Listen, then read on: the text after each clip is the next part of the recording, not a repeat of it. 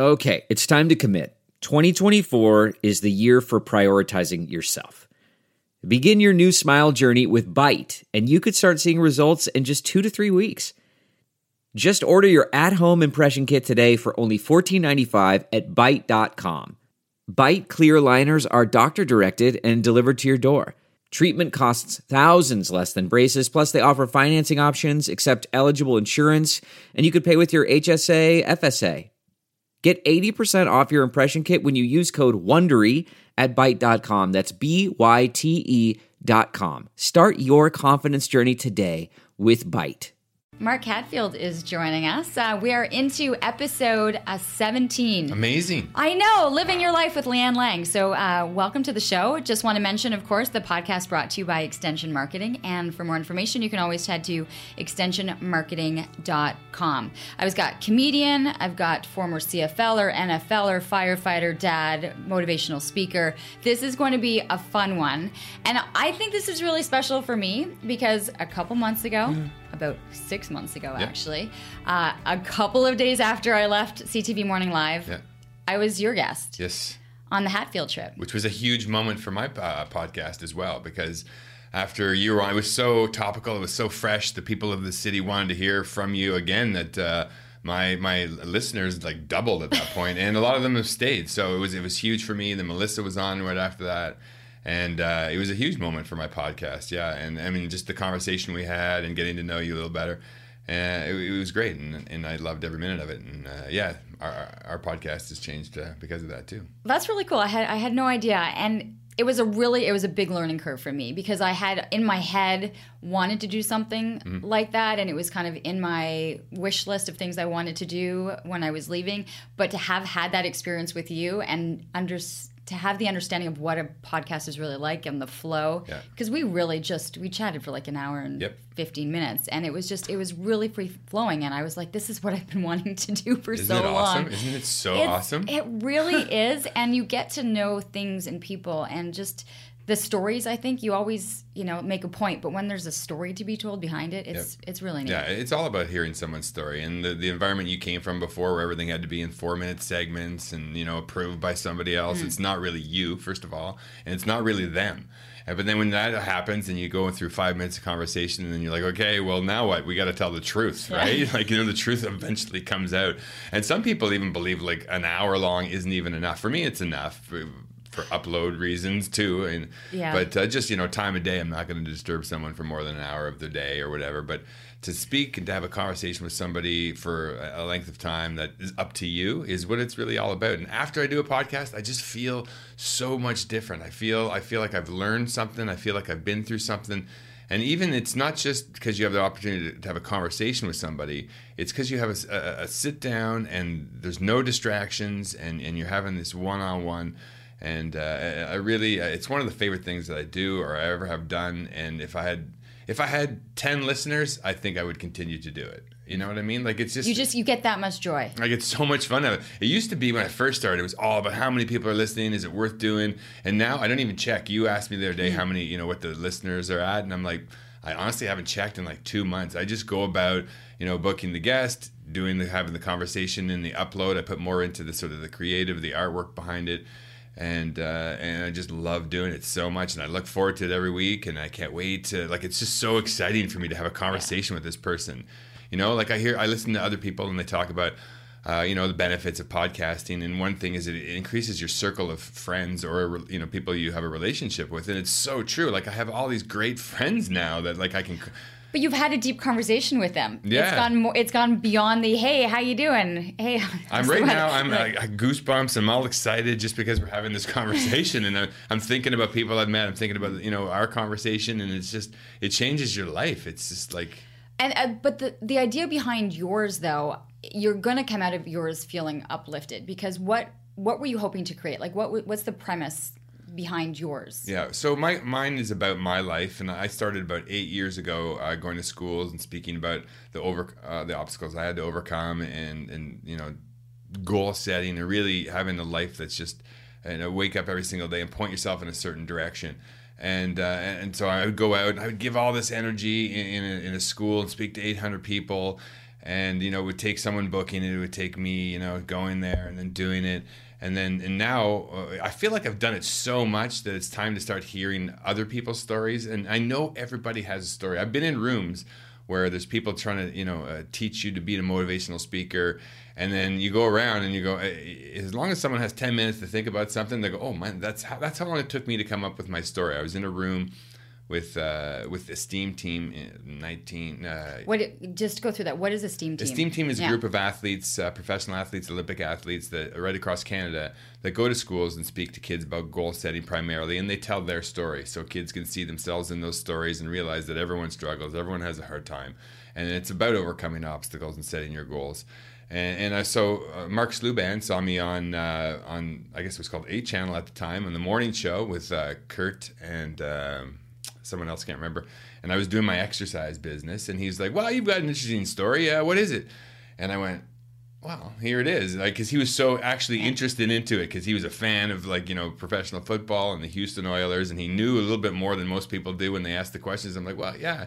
And here's my story. And then so Mark Sluban saw that on TV, and I went into this training session, and it went around the room, and there was Olympic athletes and people who'd been telling their stories for years, and they went around. I got like 3 hours to come up with my story while also listening to these people, and just kind of when I got a moment, I would jot something down, and it came my turn. And I went, oh my God, this story is incredible! Like it all came back to me. People in the room were crying and laughing, and it just went so well that they booked me to start speaking 2 weeks later, and I've done like over 800 speeches since then. God.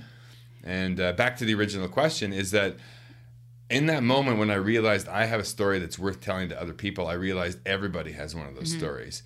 And people are interested in those stories, and I wanted to hear them. First of all, I want to hear them. I want to have that conversation and hear these stories from the people, and I know everybody else does, right? And I get this feedback from every single podcast is, wow, like that moment, I had no idea about that person, or that was an amazing, that person's story, and how they overcame that is just incredible. And just hearing someone else to have that same struggle, it really helped me out.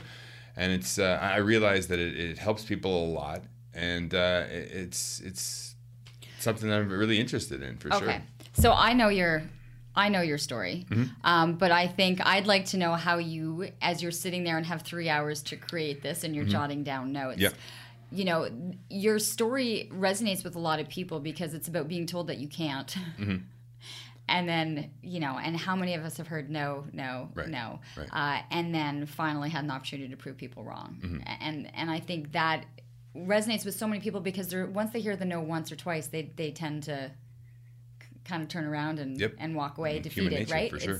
And not many of us have the capacity to say, I'm going to figure out a way to make it a yes. And I think that's why it's been so successful and why there's been such a reach for your story. So can we go back? It's funny. Like I knew you as the Bishop guy because of my husband. That's Tony right. Tony would always be like, yeah, I think he painted. He kind of did who's one of the awesomest guys you'll ever meet. For people who have never met her husband, Tony Harris, he is the funniest guy. He is such a nice guy, athletic guy. He's like the perfect man. If you weren't married to him, I would be. I love Tony Harris. I find it interesting, and people ask me, because there's such an athletic side to him, right? Yeah. Like he played junior hockey, quarterback of all-star quarterback. Canadian like quarterback, pretty much was a scratch golfer before we had kids. Yeah. And then has this crazy artistic side. Like it's a really crazy dynamic. Yeah. And so modest, you'd never know it, right? Like, I mean, maybe, No, I don't. I look at him. Had a T-shirt with all his stats on it when he met you. I don't know. You know what he had on? He had a T-shirt that said "BU." Okay. And I had a T-shirt that said UMass. And we met because we were sitting next to each other at the gym. I don't think I've told this story. We met sitting at the gym at Good Life. Yeah. He was living in Montreal, was visiting his friend Eric Gauthier, who played football at Bishops. And I was like, hey, did you go to BU? And he goes, I did, but you're probably thinking I went to Boston based on the fact that you probably went to UMass. Yeah. We struck up a conversation. It was like 3 minutes. And then his friend, who, when you see the same people all the time at the gym or wherever, you've never met them, but you just know that you've seen them for years. And about 3 months later, that friend came up to me and said, hey, about 3 months ago, you were talking to a friend of mine. You talked for a couple minutes about BU and UMass. And he said if I ever saw you again, that he would drive in from Montreal to take you out for dinner. And I totally remembered the three. Yeah. And so then, nice. And so he came in and we knew we were getting married. We both had the exact same moment. We both knew that was it. Anyway, it's a really awesome. cool story. But and so there's a really strong connection with Bishop's, and that's where he met you. Yep. But that's kind of where your story starts, but I'm sure it starts long before that. Yeah, that's near the end of that So I'm story. like, that's the football side of things of where we went to. So kind of take us back a little bit. Like what were you like as a kid? Like what was it that kind of launched you into a very athletic side of your life? Well, always interested in sports. Excuse me. Take a little drink of water. It's early for me. He's all verklempt over my my romance story, right? I know, because Tony and I have this very similar story. He took me out to dinner, and we went on the Titanic, and he drew a picture of me. It was beautiful. It was probably different really time. it was probably a really good picture though. Yeah, It was a good picture. So my story starts, and I'll give you the sort of the elevator version, not the 45-minute version. It's a 1985, a long time ago. It's a relationship about brothers, about me and my big brother Bill. And on January 22nd of that year, we sat down to watch. I'd only played 1 year of football up to this point at Gloucester High School. Okay, you're 85. 85, so I'm 15 okay. years old. So yeah, obviously different time. 15-year-old now, I look at it as very older, like an adult almost, because they have the internet. And back then, so I think of myself in this story as younger than 15, but I was 15. And so we sat down to watch the Super Bowl, on the little tiny TV in Mom's living room, where you got to be careful of everything. I still remember the screen couch, and then we had popcorn and we were watching it. And Dan Marino was playing for the Dolphins, and halfway through the game, my big brother turns to me and he goes, "You know what?" And he'd also bought me a Dan Marino jersey that year for Christmas. So it was really cool that we had this moment together, because we were. Were you wearing the Dan Marino jersey? I believe so. Okay, Yeah, that's in my head. I was okay. for sure. And he says, "You know what? Dan Marino is only in his second season in the NFL. He's taken his team to the biggest game. He's setting all kinds of records. Dan Marino's breaking all kinds of records that year." And he turns to me and goes, "You know what, Mark? You could play in the NFL someday."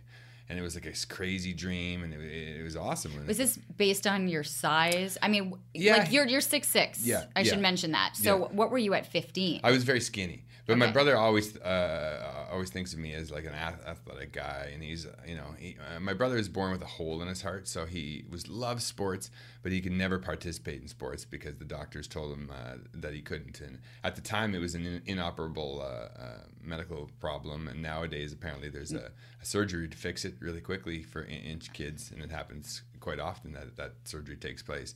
But at the time, I mean, let's put a baboon heart in him, and he was going off to Toronto and all this stuff. And as his brother, I never really realized anything, about that other than that he's my brother, because everything seemed normal. But he was also quite a bit smaller than me, so he wasn't as athletic, and he didn't participate in sports. So it was always through me. He was like, "Yeah, let's do this. That's great." No one's ever asked that question before. And it was definitely him living through the extension of me. He was always like, "You should do this, you should do that," right? And so that's what we did. We went out and we practiced football all by ourselves, and we would play catch. So he was able to he couldn't play at a level, like he couldn't go and play a game, but he was able to kind of still go low key, kind of be able to toss the ball and do all that. Brothers. Okay. We would fist fight and Okay. throw each other around, literally try and kill each other when we were upset at each other. Brother stuff for sure. Then there's no holding back on my part. And so we did that, like for weeks and days. And the next season, football came around, and things went well. And that's actually at the end of that season. It was after the last game. We had just lost in the playoffs to South Carlton. Obviously, I'll never forget this day. It was October 30th, 1985. And I walked into the change room, and, in life, sometimes you just know something's happened, something's different. Everyone's looking at you kind of weird. And I just kind of blew it off as though, it's the end of the season. And then my uncle was standing there, and he walks over to me, and, I'm taking off my football equipment, and I'm still trying to catch my breath. I'm still got the emotions of losing this football game. And then he just takes me by the arm and he says, "Mark, I'm sorry, your big brother Bill died today." And like I said, he lived every day like it could be his last. And he was such a great example for me. And as a young person, I didn't know how to handle the situation. And I just kind of went in. Sorry, you're 16, so it was the following year? It was the same year, 85, but it was the October 30th of that year. So you're still 15. 15 years old. And how old was he? He was 19 years old. He he was 19 years old, so like, just about to become an adult the whole bit. And years later, my parents were like, wow, we thought that since he got to be 19, things would be all right, and he would live like a normal life. And as a kid, I never realized that this medical condition he had could take his life. I knew he had to go to the hospital all the time and all that kind of stuff, but I never clued in. Maybe I just didn't want to, but I just never thought that this could be the end. So it's different for a child when they realize there's an illness and a sickness. If there's a cancer, like I think there's a better understanding now of understanding the consequences of being sick. Mm-hmm. But you didn't have that. No. So I'm just thinking like there's less of a shock when someone comes to you and says they've lost their battle or it's not going well. Like this hadn't been part of your mindset zero at all. Zero. That there was a possibility of it. Mm-hmm, no, never considered it for sure. And then like, the whole thing was like your head's spinning, and everyone's lost somebody, and we all go through that. Not often at 15 No, that's years old, right? As a 15-year-old, it was unbelievable. It was something that you never want your kids to go through, obviously, and it was a terrible experience, and I was definitely not prepared for it. Didn't know how to handle it.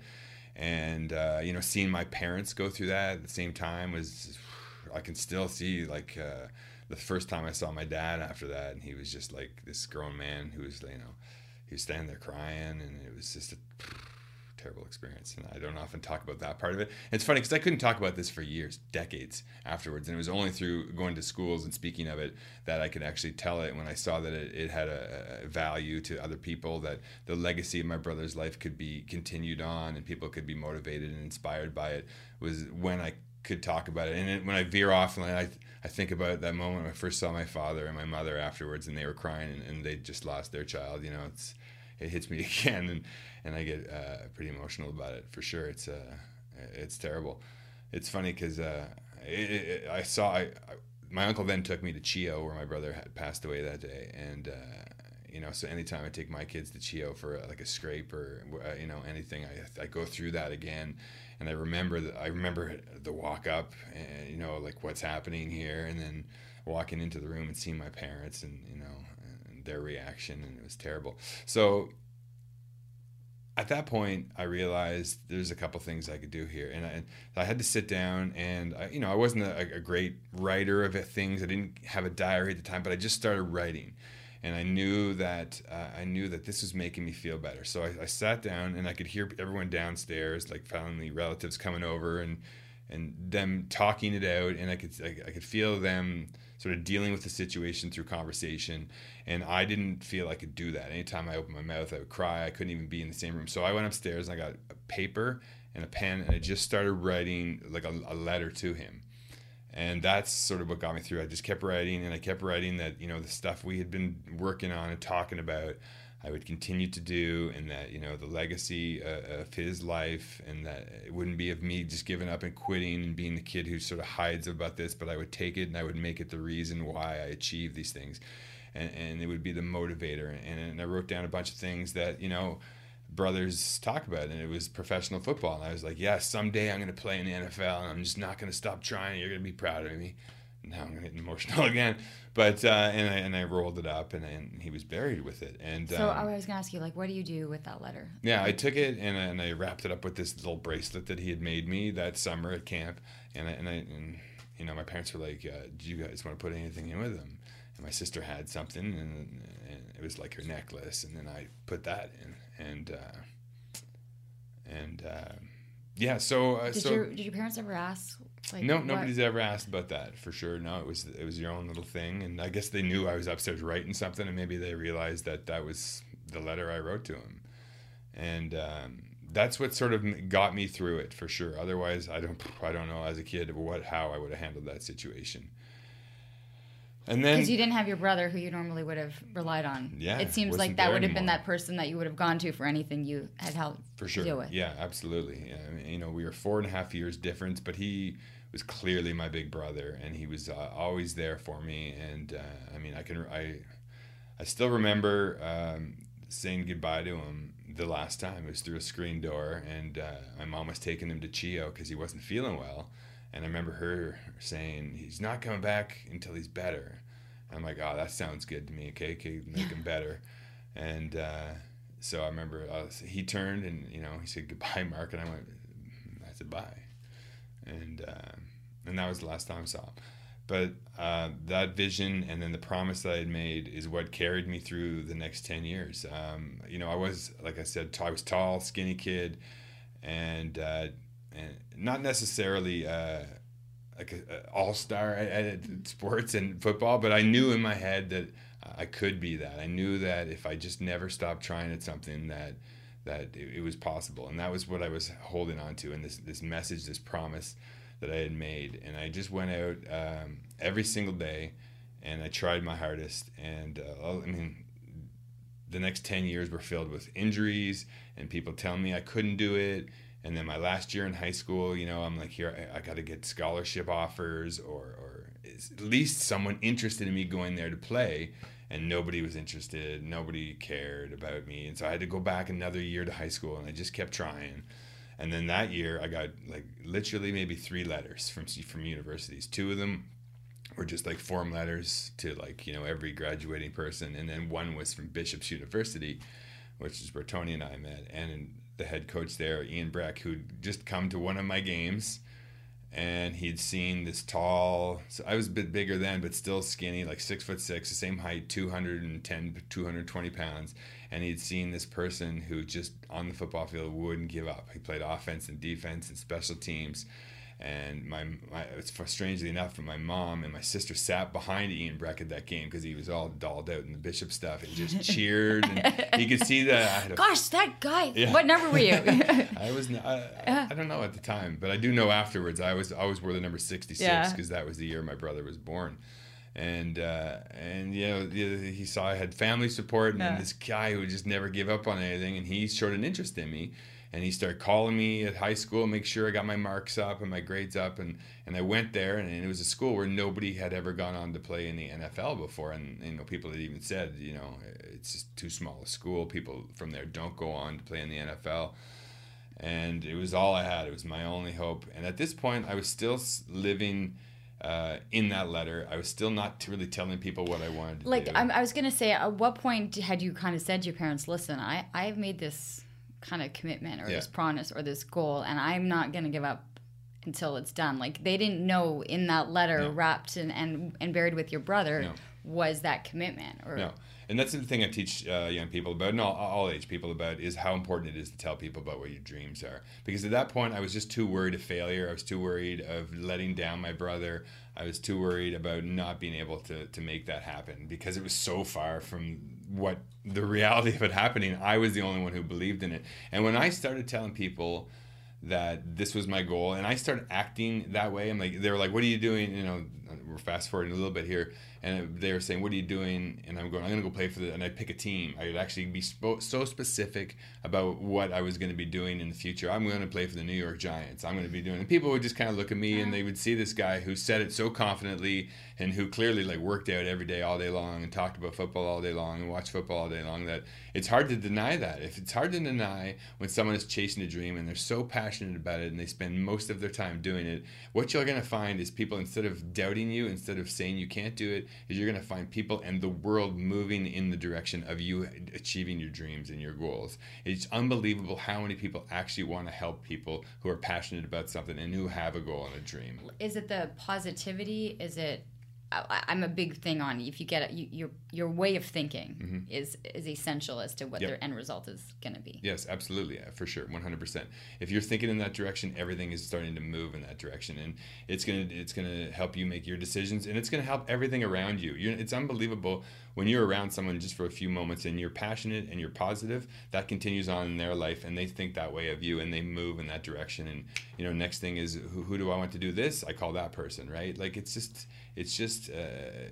contagious, right? When you start to be a certain way. And that's how it worked. And I noticed it because for years and years and years, I held this dream inside me and I didn't tell anyone about it, and nobody cared to help me. Like if I had said something about it earlier on, I guarantee you coaches would have been helping me out a little bit more. Not that they weren't, but like a coach has a whole team to worry about, right? And they're not going to pick out an individual. They're not thinking this kid made a commitment at 15. That's right. Absolutely. And I did have coaches who would take me aside, Jeff Hamlin at Gloucester High School, who would take me aside and say things like, because I played basketball and football, and he was like, it's just, this is an ironic story, because I was in grade maybe 11, and he said to me, he showed me a newspaper article, and he goes, listen, this is the guy from Canada who's gone on to play football at Brigham Young University, and now he's won the Outland Trophy as the best down lineman in the country. His name is Mo Awanibi.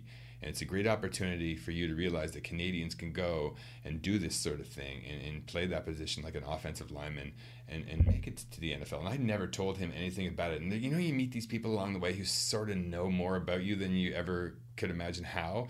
And he was like that. And it's like he had some sort of a... Maybe because he lived a similar life. Mm-hmm. He had been a professional football player along the way, and he saw it in me without actually the words being exchanged. So years later, I ended up playing with Mo Elwanibi for the BC Lions, which is a bizarre thing for sure. I'm like, oh my God, there's Mo, and we were. Do you tell him this story? Yeah, I mean, Mo? Yeah. I probably told him the story for sure when I first met him. I mean, we were buddies. We used to live in the same neighborhood. We would drive to practice together, and I know Mo like really well. So. I haven't talked to him since I stopped playing, but we had a great relationship for sure when we were on the same team. And so to continue the story... Yeah, because now you've already let on that you were in the CFL. Yeah. But let's go, because the story... It's still crazy. Yeah, it's still crazy. Way more to it. Yeah. So, and then I go to Bishop's University, and it's the same sort of thing. I get moved. Actually, I went there as an inside receiver, and, 2 days before I got there, I broke my ankle playing basketball. I broke my hand...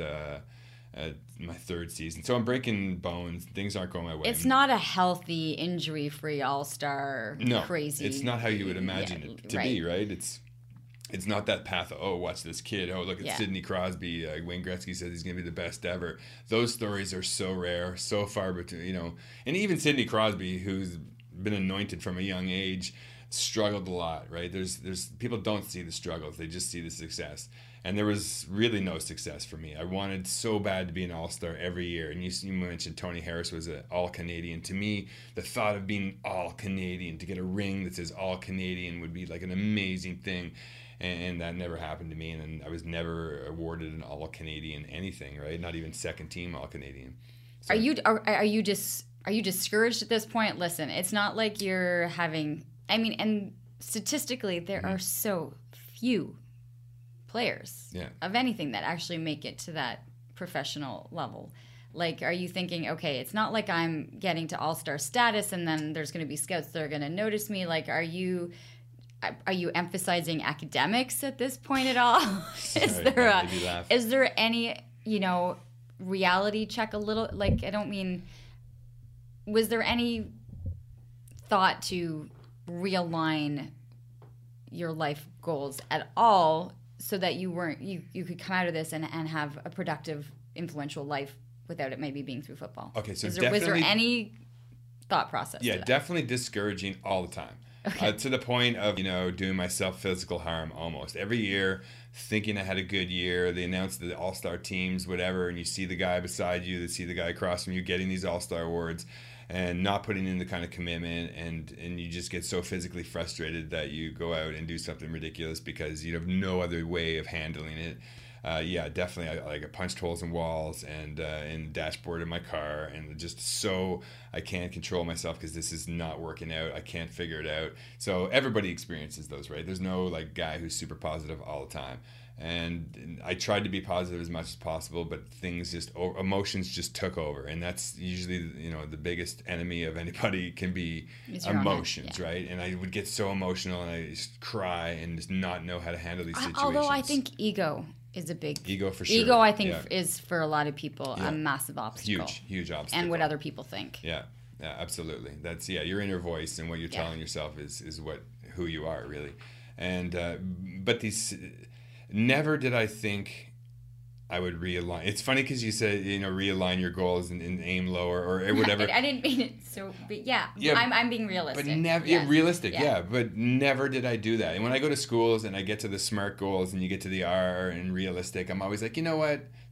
Screw the realistic part, right? You know what I mean? Because nowadays, especially where things weren't even on the radar are happening daily, right? Like, so no, I never stopped believing in myself about the fact that I could do it someday. As long as I knew I had more, like, it's funny because I took an extra year of high school, an extra year of university. I just knew if I had a place to go and keep trying, I would never stop trying. Right. But you're getting older, and sometimes age is not a benefit to you when you've taken an extra year. So it's an extra year beating on your body in high school, an extra year of beating on your body in university. You're 2 years older than maybe some of the other guys coming out at the same spot. Yeah. What are you doing? Okay, so I asked you, what did you graduate with? A Bachelor of Arts in Sociology. Oh my God. Took me that long to get that degree. So five was it 5 years? Yeah. No, I got my doctorate in medicine. I was there long enough. You were there a a long time. Okay, yeah. But no, to get it's funny you say that too, because football is that terrible for your body and grinding. But when I got to where I got to, I was like almost 5 years older than everybody else. Yeah. When American players get to professional football, they're like 20. I was like 25. Also, I played way less football than maybe anyone ever, except for like those Aussie rules football players that come up and are kickers.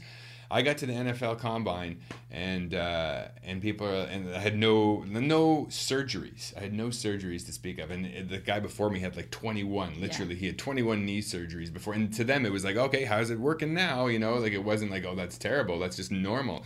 I get up there and there's like no scars, and they're like, have you ever played football? How is this possible? And then they started to calculate like.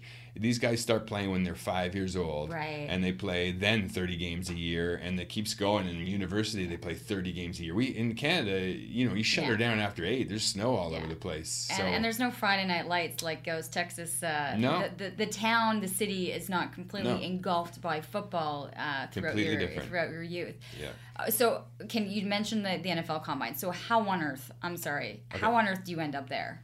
Because it's not like you've got some stellar varsity career and people kind of on top of you. So I played offensive line. At Bishop's, I got moved from inside receiver to defensive line to offensive line. And I had to learn these things. And I've always been a very technical learner. I'd always tried to break things down, which is very beneficial in football. Because football, regardless of what people think about it, people smashing their heads together, it's not. It's so much technique. And that's how you make it, by having... When they judge you after a football game, it's on 3 things, and it's on whether you had success in that play, if you had your body in the right position, and if you... I forget the third thing. That's probably why I'm not there anymore. But... the strong part of it is technique, and if you use the exact technique, and I'm not just saying the right person, it's putting your foot in the right spot, putting your hands in the right spot, keeping your pad level down, like it's all technique. So the good thing was I was trying to learn these things right then and there as an adult, basically, and not a kid. So I wasn't learning bad behavior or bad technique. Had to do it fast, so I had to learn the exact proper technique. And I would watch videos. I would find, go into the coach's office and take out the, Anthony Munoz, who's one of the greatest offensive linemen of all time, videotapes, and I put it in. I would watch it, and here's one of the greatest, teaching me, and those coaches would reinforce it, and so that was a way that I learned quickly in a shorter amount of time than other people, for sure. What was the question? Oh yeah, so we're at Bishop's. Yeah, how do you get to a helmet? Yeah, and then so I just kept going, and as an offensive lineman, people don't realize whether you're doing well, and they only realize if you're doing poorly. Okay, because if your quarterback's getting sacked, your running back's not running, they start pointing the blame. But if things are going well, it's somebody else that's doing a good job, right? If the quarterback's having a good year, he's having a good year. And the running back's having a good year. It's not the offensive lineman. So we always had good teams. We always had great teams, like number 1 in the country, winning, the OQIFC, the conference, and that sort of stuff. So no fingers ever pointed at the offensive lineman. And and the bigger schools, McGill, and that's where the offensive linemen are coming from that are getting recognized. So never did I get any recognition until I went and I started telling people my dream. I went and I told Glenn Constantine, who is just the linebackers coach at Bishop's University at the time, who has become the most successful university football coach of all time. He's the head coach at University of Laval. And another point that I like to tell people is if someone takes the time to give you advice, you listen to it no matter who they are or what their position is.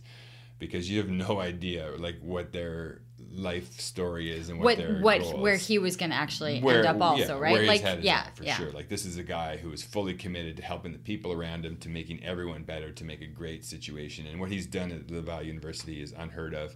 It's unbelievable. It's similar to Carleton basketball. It really is.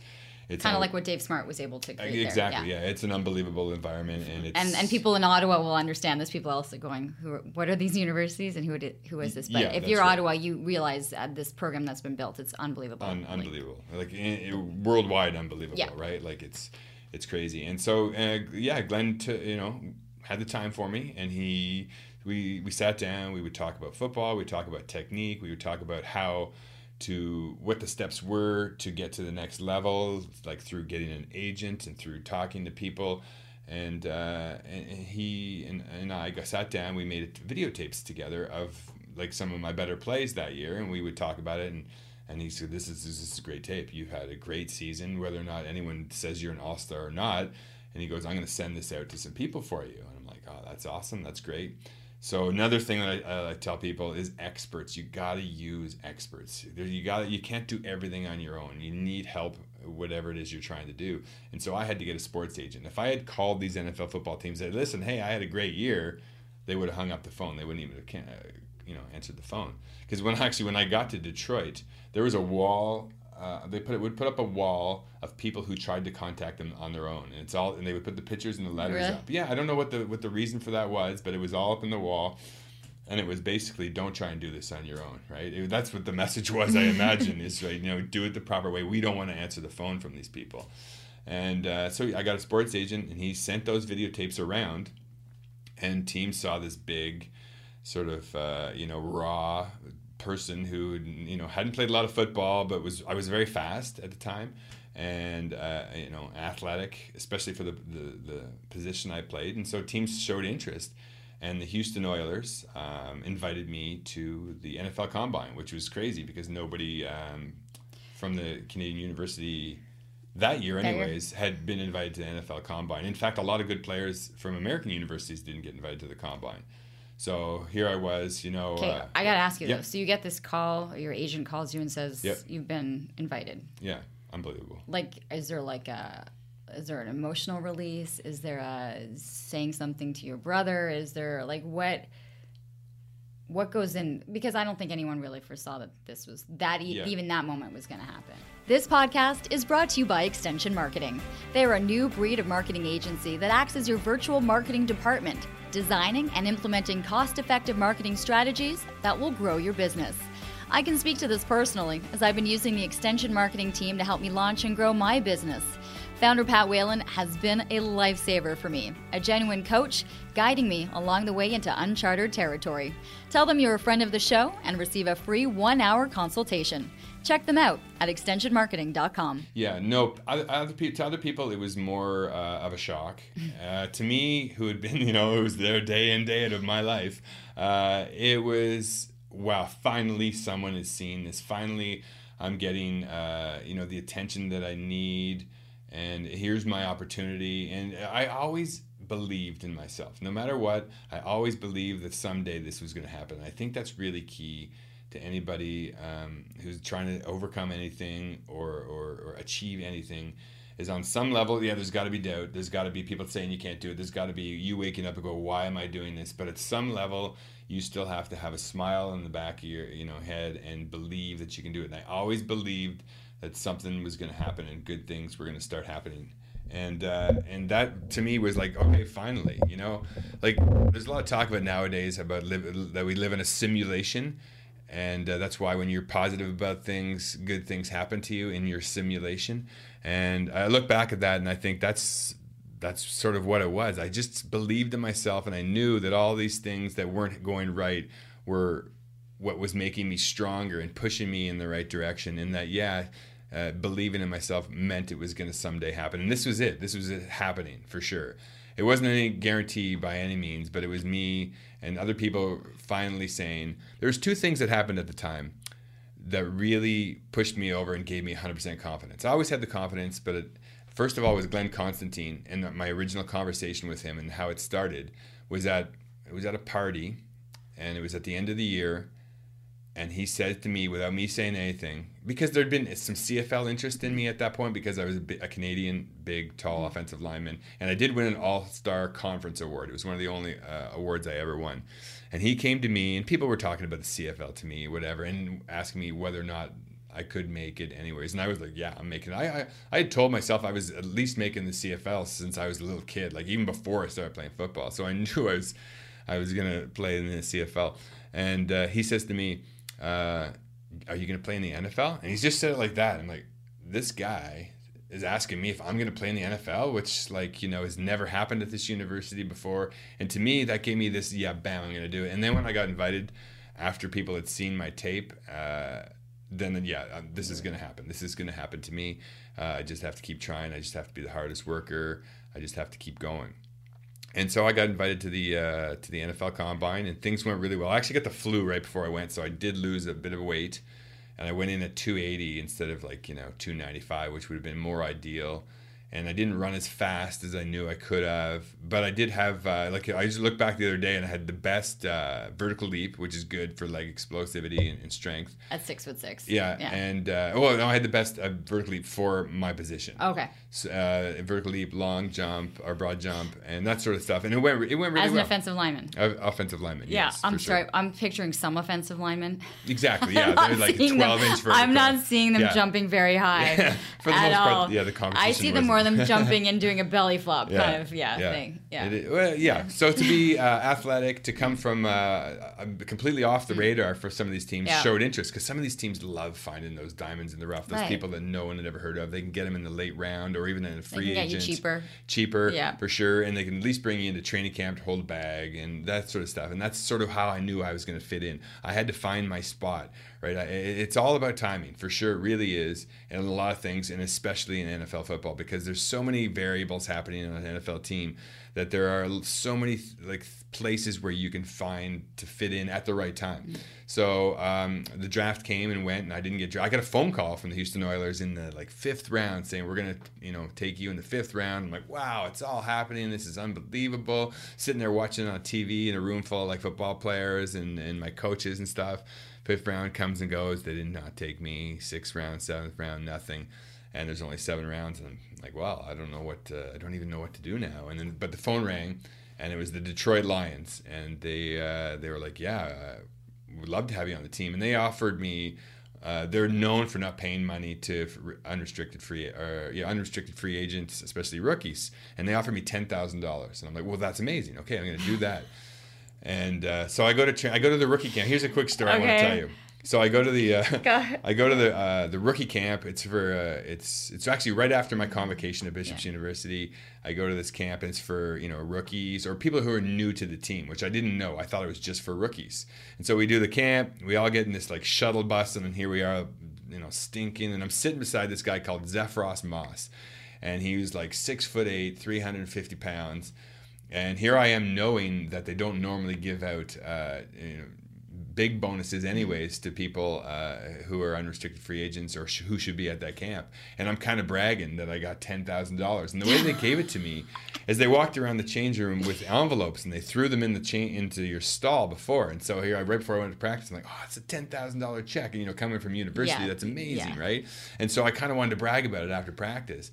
And I'm sitting beside Zephros, and I go, yeah, I got my check, $10,000. Did you get yours? He goes, yep. I said, how much was yours for? I figured he'd say $5,000. He goes, $1 million. I'm like, what? He's like, $1 million. I'm like, what? He was like the Bubba Gump guy, man. He was like, it's from the Southern United States. I can totally picture this yet. And he goes, yeah, they just threw it in my locker, $1 million. They threw $1 million check in his locker. He showed up the next day in a Corvette. And but that's that's the nature of the. He was NFL, new to the team. He wasn't new to the team. He had signed as a free agent, not a rookie. Not an unrestricted played for kid coming out years. of university. Yeah. What'd you do with that $10,000 check? I bought a Jeep. For sure. And so I went to training camp. Training camp goes really well. I was so over prepared there. I went to a place in Ann Arbor, Michigan called Dr. Ping's House of Pain, where we lived and breathed football for 3 weeks before training camp. We did martial arts where we would literally hit each other. My forearms were so indestructible at that point from black belts just smashing on my forearms, and it just gave me this huge advantage in like hand-to-hand combat and football, and things went really well. I'd always been really good at pass blocking and that sort of thing, and that's one of the things that you're sort of judged on in training camp, because you do these one-on-ones all time, and people are so interested in them because they usually turn into fist fights and stuff, and I was very physical, very tough, and I would get into fights with people on my own position, and I knew this Canadian coming in, that was my thing, is just be the toughest guy out there. Training camp is hard. Nobody wants to be there. It's all day long. It's physical. It's brutal. It's tough. And I knew if I could be the spark and I could just keep things going on a different level. And that's what happened. I mean, Barry Sanders called me the Canadian TKO. I had a practice canceled one time because I was showing so much enthusiasm. Like halfway through the practice, the head coach, Wayne Fonts, comes over yelling and screaming, excited. He goes, "That's how we want to play around here. Take the rest of the practice off." And everybody runs in, and I was all their best friend and everything. And as it turns out, I said, you got to get in where you fit in, right? And they had a left tackle called Lomas Brown, who is maybe even in the Hall of Fame. He was an amazing football player, and he held out for training camp. He was at later stages of his career, so he was holding out for training camp so he wouldn't have to go through all that. Yeah. And I was basically taking his position. Here I thought I was making this team because I was starting preseason games, playing every snap, every drill in practice. I'm like, I'm the man. I've made this team as their starting or the first backup for sure. There's no way I'm not. And then obviously he signs with the team, and they cut the people, and I went home. And I went home, and I knew I could play at that level. And I'd been picked in the first round by the BC Lions. And the BC Lions were calling me, and they're like, "Yeah, you've been released." They actually called me before I was released, which was crazy because there's a little bit of collusion there. I mean, teams know what's going on. They're all coaches and behind the scenes. So they'd called me before and said, "You're going to be released." I'm like, "I don't think so, man. I think you're wrong." I'm playing awesome. Yeah. Don't you know? Like, you guys are loving me here. Yeah. And then they're like, "Did you not know about the guy waiting, holding off, letting you take the beating, and then he'll walk in?" Yeah. Which I also had, and I had a picture of Lomas Brown in my room in university. I could talk back about that. It was a dream board I'd made, but I'll finish this story here. And so I go home, and BC Lions are calling, and I'm like, "No, listen, I can do this. I'm going to play." And it got so like days ticked by, and I'm like, "Well, no one's calling from the NFL. Why are they not calling? I don't understand. Like, I could fit in there somewhere for sure. There's 30 teams."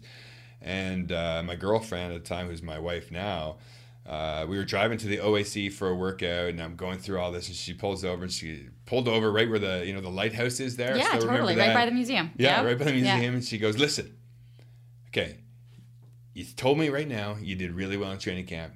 A team is going to call. You can't go to the BC Lions. We're just going to wait." And I went, "All right, that's a good decision. I'll never forget that." And we both talk about that all the time because it was her decision. I was like, "Yeah, I'm going to go. I'm going to give up on this NFL thing. It's just not happening. It's been a few weeks, the whole bit." And she's like, "No, listen, you know what you're capable of. You've made this promise, this dream.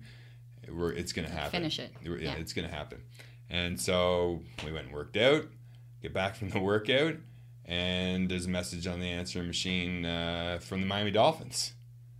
And they say, "We really like what we saw, in Detroit. We've actually been looking for you for a few weeks." Apparently, anyways, they didn't know how to contact me. They didn't have social media the same way they do now. No, it's crazy, right? And what happened back then is instead of cutting people in that situation they wanted on your team, they would hide you, they would cut you, and they would pay you a job to do something else in the community, but you would still be there in case they wanted you. Like, that happened. It was rampant. It was everywhere. So they figured their first impulse was to look for me in that community. Right. Like, they had the scout when I got there was finally, "You don't know how long I've been looking for you." I'm like, "What? Really? This is crazy."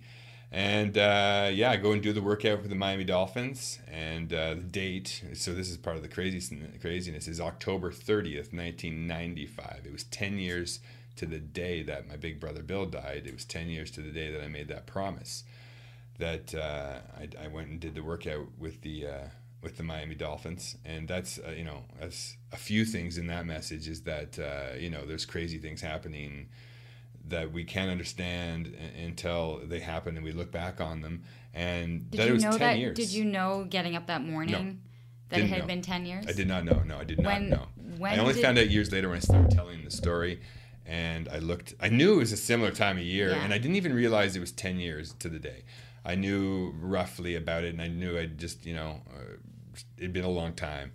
And people talk about 10 years all the time, and if there's 10 years is a really big milestone, I think. It is for so many things. Yeah, It is. And it's if you want something bad enough, there's going to be days, months, years where it doesn't seem to be going your way, right? And it's within you to decide if that's what you want. And if it is, then you keep going in that direction, because 10 years, the world can flip around. Everything can change, right? I went from this skinny, tall kid in Blackburn Hamlet, going to football schools where no one had ever done something before, to just believing in myself, and to looking outward and finding the people who also believed in me and who could help me, and taking the advice that made sense to me, and failing and learning from the failures, but never giving up, and continuing to push and move myself in that direction.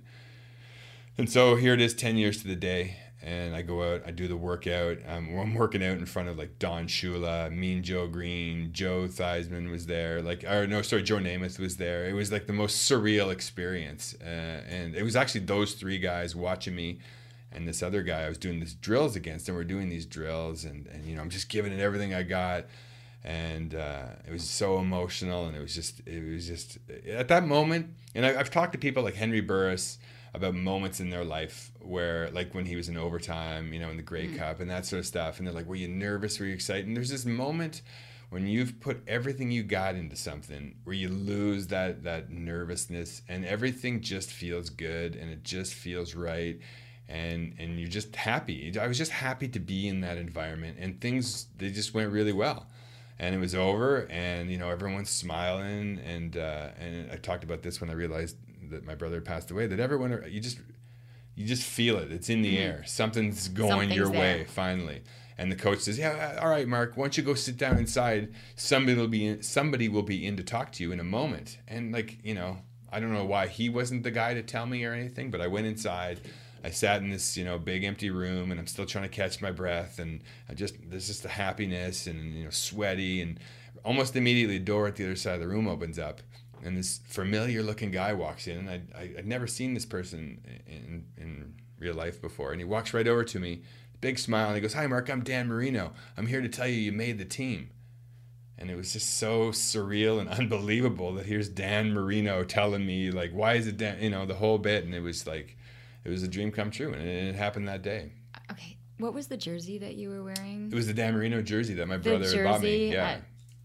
And when we set this goal, we had this conversation about someday that it was watching Dan Marino in the Super Bowl, and here I am. He's the guy. We became kind of buddies that season for sure, and it was just I don't know, like, how else can you explain that there's more to life than what meets the eye, than a story like that, right? Like, it's people who I tell the story to are like, well, it's ignorant if you don't believe in something greater than what we see after that story. And I've told that story many, many times, and I would say a large percentage of the time I've told it, not a large percentage, I say the opposite, a small percentage of the time, something weird has happened as I've told the story. I've been in like the Chimo Inn. I gave a speech to a leadership conference one time, and I was telling the story, and it was on my brother's birthday. It was February 21st.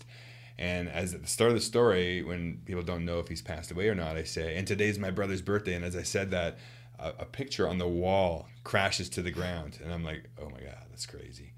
And I didn't continue on. I just said, at the end of the story, I'll tell you why that's crazy. And then, so it gets to the end of the story, and I go, do you guys remember when I said it was my brother's birthday and the picture fell off the wall? And the guy in the front row goes, "Mister, the pictures on both sides of the room fell down." So as I told that, two pictures who had been mounted to the wall or whatever, pulled out of the wall and hit the ground like a ghost movie, man. It was crazy. And there's been others, and it's just mind-blowing. It's powerful, but for me, it's the man walking in to be able to tell you all this. It's so full circle. Yeah. It's truly remarkable. Mm-hmm. You go on to play there's a couple games there. Yeah. You have a CFL career that you come back and play the CFL. Yeah. I'm looking at the clock and I'm going, okay, I want to because there was so much. This was kind of, and you've gone on, you're in comedy, you've got a job as a there's a lot that goes on. When you look at your life though, this was the building block to everything that you stand for, everything you want your children. I look at as a father, how they probably know this story like the back of their hand, right? Like this is the commitment, this is the personality, the personality traits Yeah. That So went terrible. it's funny because they don't see the hard work and the struggle, but they see the years of, you know, being unsuccessful and then being successful. So I think they're caught up in that. I can go for years without trying or being successful at something, which is fun. Yeah. You know, I want them to enjoy. Dad, I'm going to be really good at playing this video game, and then I'm going to make my own video game. Like, Yeah. Yeah. there's a different set. Yeah. There's a different way of thinking about things, right? Yeah, well, you hit it on the head when you said you sort of, it was the building blocks, because it's a process. It's not anyone is born with these gifts. People are born with gifts for sure, and then you have to learn to use your gifts or move in that direction. But it's a process. It's learning that nothing is attained without massive amounts of failure. And it's standing on the shoulders of that failure that we learn to be successful. And I mentioned it earlier about people we envision as someone who's never had anything go wrong. I guarantee if you talk to Sidney Crosby, that his life is, in his head, filled with failure. And it's all taking that failure and improving on it and getting better and moving in that direction. And that's what it's all about. It's when you learn to be successful at one thing, then it's applicable in everything, for sure. And after that, I mean, I always say I had this one goal, but I had a bunch of goals. That letter had a lot going on in it. And a lot of it was, strangely enough, about comedy, and I wanted to be a firefighter, and those things all came true afterwards. Did you use the same failure? I mean, I'm sure that there's been sets of being up at Yuck Yucks or doing your comedy where you're like, that was a fail. Yeah, absolutely. Or like, you know, that was crickets on that joke. Like, how do you take the same type of training that you did for football and use it towards your comedy and your writing and saying, this is going to work, this isn't going to work? It's different. Being on stage and being the one person in the spotlight is a lot more like being sort of the quarterback. And so it is different because it's now, and it's everyone can see. When I was a offensive lineman, I knew people could see, because people can see. There's always cameras on you, and you're always watching it afterwards with a coach. So you're always on the spotlight. But it is exactly the same. You build it. You have your goals, your dreams. You got to find things, the steps that it's going to take you to the next level, right? And it's not always as it seems. And when you don't know, ask somebody who does, okay? So this is part of my podcasting life, is getting people on who I'm interested in, and I'm interested in the things that they've become successful at, for sure. And that's is what has changed my life, and is what has sort of accelerated other things in my life, as far as like the comedy. For sure, I'll have comedians who have been comedians for 20, 30 years on the road, and they're going to tell me, they're going to synopsis it down to like what makes them successful in 30 years. And here I'm learning that in a 1 hour conversation. And that's real. That's real. That's something I can use tomorrow, and I can use, today. And that's the power of learning from people who have been there and done that is irreplaceable. Were you always funny? Definitely always a class clown. Like, is it one-liners? Like class clown, one-liners, waiting for that right moment? When I was a kid, definitely one-liners. All one-liners. And so what I'm sort of evolving to now in my comedy career, I've been doing comedy for 3 years, and it started off with one-liners. Okay, one-liners I'd written down for years, the whole bit. And I've met through conversations people who like Daryl Lennox, who's been a comedian for 20 years, and Mike McDonald, who was on my podcast, and to them, they've been there so long that it's not necessary. It's about making people laugh first, but it's also about, and as Mike McDonald would say, shining the light on the audience and giving them something more than they had when before they got there. And so for me, I want to become more of a storyteller with the one-liners in it, and entertain people, make them happy, but send them home with a message that's going to sort of change their mind and inspire them to be a better person, to be a better you, right? And it's weird because I come from the world of sports, and taking it into comedy, it's not. A lot of people think, you got to be competitive. You got to be better than the next comedian out there, and which is completely detrimental to the whole industry. Mm-hmm. You got to be a better you. You can't go out there and say, I'm going to get more laughs than that person. And even when you go to a contest, you don't try and be funnier than someone else who's been on. Be your funniest self, and then that's what's going to make everything better and make you better too, for sure. And you can get sick by trying to be better than the person beside you. With everything. Yeah. Are you funny at the fire station? Like, no. People are always. Yeah. I'm more of a listener. I like to. I mean, if I can think of something funny to say, but there's people who are way funnier than me, right? And it's the ability to bring it together and stand on stage and stare at people. It's in the different audience. to be funny with a group of guys and have some fun, but it's different to stand in front of an audience and. I can't even imagine. It's crazy. My best stories, comedy stories, have come from the fire station, and people just telling these stories, and they don't realize that that's a world-class story. Yeah, I'm going to use that. I have two great material, stories that and then you got to kind of beef it up a bit and throw in some punchlines and invent a few things, because the best comedy is based on truth. Yes. So if you can tell a true story and have it funny, then that's amazing. And that's what people are always like. I thought you'd be funnier, or I thought, I can't wait to work with you. It's gonna be a great funny day. Like I'm always telling jokes and stuff. Is there pressure then that you feel like people are expecting you to be funny? Like I had no expectation of you being funny in here, but do you feel sometimes like your people are having you over because they want that? Hey, the funny guy's coming over. Well, anytime I go out with like my wife and like her friends, she's always like, "You got to be on." They're expecting a comedian, and I'm like, "Well, that's like 1950s." You know what I do when I do with Tony? I'm like, "You got to scale back." Like he'll know, like certain wherever event we are, to what level I will allow him to use his one-liners or to scale back his thought process. So he'll ask me he's like, "What kind of?" Like, where am I today? Yeah, that's good. Can I be me? Can I, so it's funny that your wife is like, I want you on tonight, Yeah. Well, one of my strengths as a comedian is crowd work, is talking to the crowd and making something funny out of it and relating one person over here to another person over there. So I can do that in a social situation, and I have been in situations where I just won't shut up, and it's blah, blah, blah, blah, blah. And if I find that alley and I'm going with it and people are enjoying it, then you can't sort of shut me up in that, especially if I've had a couple drinks, really. To be honest. And but as far as like making a one-liner or a joke, I see a lot of them now that I'm so immersed in the comedy and being around comedy a lot. I see a lot of the jokes and I don't take them because they're too easy, and I allow them for other people, right? And occasionally I will, and then I'll just shake my head like, why did I do that? Like even on stage I've done that, like with crowd work, and then I'll just go, I shouldn't have, like that was just too easy. But it's more about listening, and that's everything in life, right? Is being a good listener. And when I'm in a fire station and we're sitting around the table in the morning or whatever, and people are telling their stories, man, I love that. And I don't necessarily want to contribute because I don't want to sort of influence the flow of anything or ruin a story. A good, as you know, listening to people is obviously a huge strength for you because you're really good at this.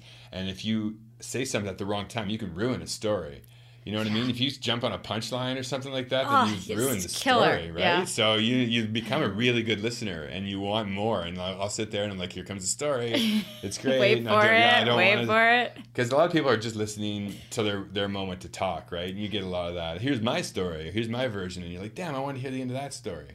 People jump the gun. I find, absolutely. I'm trying not to jump the gun here because I'm looking at the clock, going, okay, talking about being able to talk. We've done a really good job here today. I do want you to let people know, like, because there's schools, there's teachers. Like, I know you've got this program, and you're saying you're talking at like over 800 schools. Where can people find you? Like, first of all, your podcast. How many episodes are you in now? Like, I went and looked. Like, it's been great for you. 42. Yeah, I try to do one a week, and if a guest cancels, then I don't. Yeah. I mean, it's fine with me. But it used to be, which I loved, is when I was in the teens or the 20s, people would email me or message me like, where is your podcast this week, right? But now that there's 43, they can always go back. And I do occasionally get you the same one, hey, you didn't put one out last week or whatever. And so that's good, though. People are going. And it's nice. And you're trying to be able to kind of to build that. So it's called the Hatfield Trip. Yeah. If you're looking for more information on that, that's on iTunes. And there's always a funny cover that you have for each podcast, with that person. Well, I think I'm on a swing. Yes, yours is one of the best, and I think you tried to replicate it with Tony, and it didn't. And it was winter. And I'm like, what were you thinking? So you can find that, and then the comedy. Where can people find you for more information there? Yuck, for sure. I have a weekly show there from October to April. It's been 2 seasons. It's every Friday night at 7, and it's gone really well too. It's almost sold out every week. So. Okay, do you have hours at the fire station? I'm looking at your schedule. Yeah. Okay, well, you're still occasionally I miss a Friday shift night. Or two, yeah. No, not a shift. I go to the shifts. Yeah. The fire station's first for family, and then the fire station's primary, and then if I'm available, then I go to Yuck Yucks, which is most 3 out of 4 weeks, which is great. This summer we're about to go. The family's about to go on a road trip to the Grand Canyon. I also vlog too. I have the Hatfield Trip YouTube channel, and we're going to be vlogging about that. Okay, this is like the Griswolds. This is totally like Griswolds, you've rented. Sure. There's an RV and a couple of teenage boys. Yes. And 3 boys, 2 teenagers, and It's going to be fun. Yeah, we're going to, and we're all into it. So everyone's sort of got their multimedia pass. You know, they all want to be part of it. Someone's going to be making the GoPro. Someone's going to be Oh my working God, the this is drone. like a full-on trip. Oh, Like yeah, this is yeah. so, and people, that's going to be the Hatfield trip Yes. Yeah. for the actual. On YouTube. Okay, when do you leave?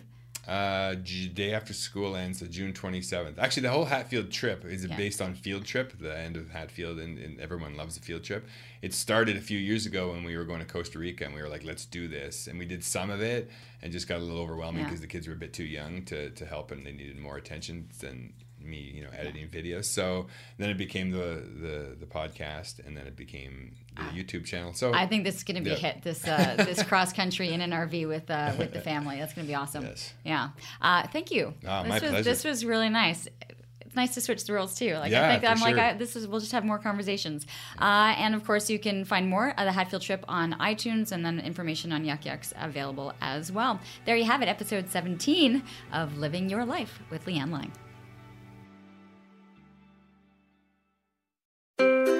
What happens when we play outside? We become healthier, both mentally and physically. We become more creative and more focused. We connect with nature, each other, and ourselves. Let's Take This Outside, a new podcast hosted by me, Marianne Iveson, an aspiring outdoor athlete and nature lover. I speak to athletes, outdoor professionals, and scientists about their connection to nature, how it affects their performance, and everyday life. Let's Take This Outside, available on Apple Podcasts, Spotify, and Google Podcasts, and at ivesonvoice.com/podcast.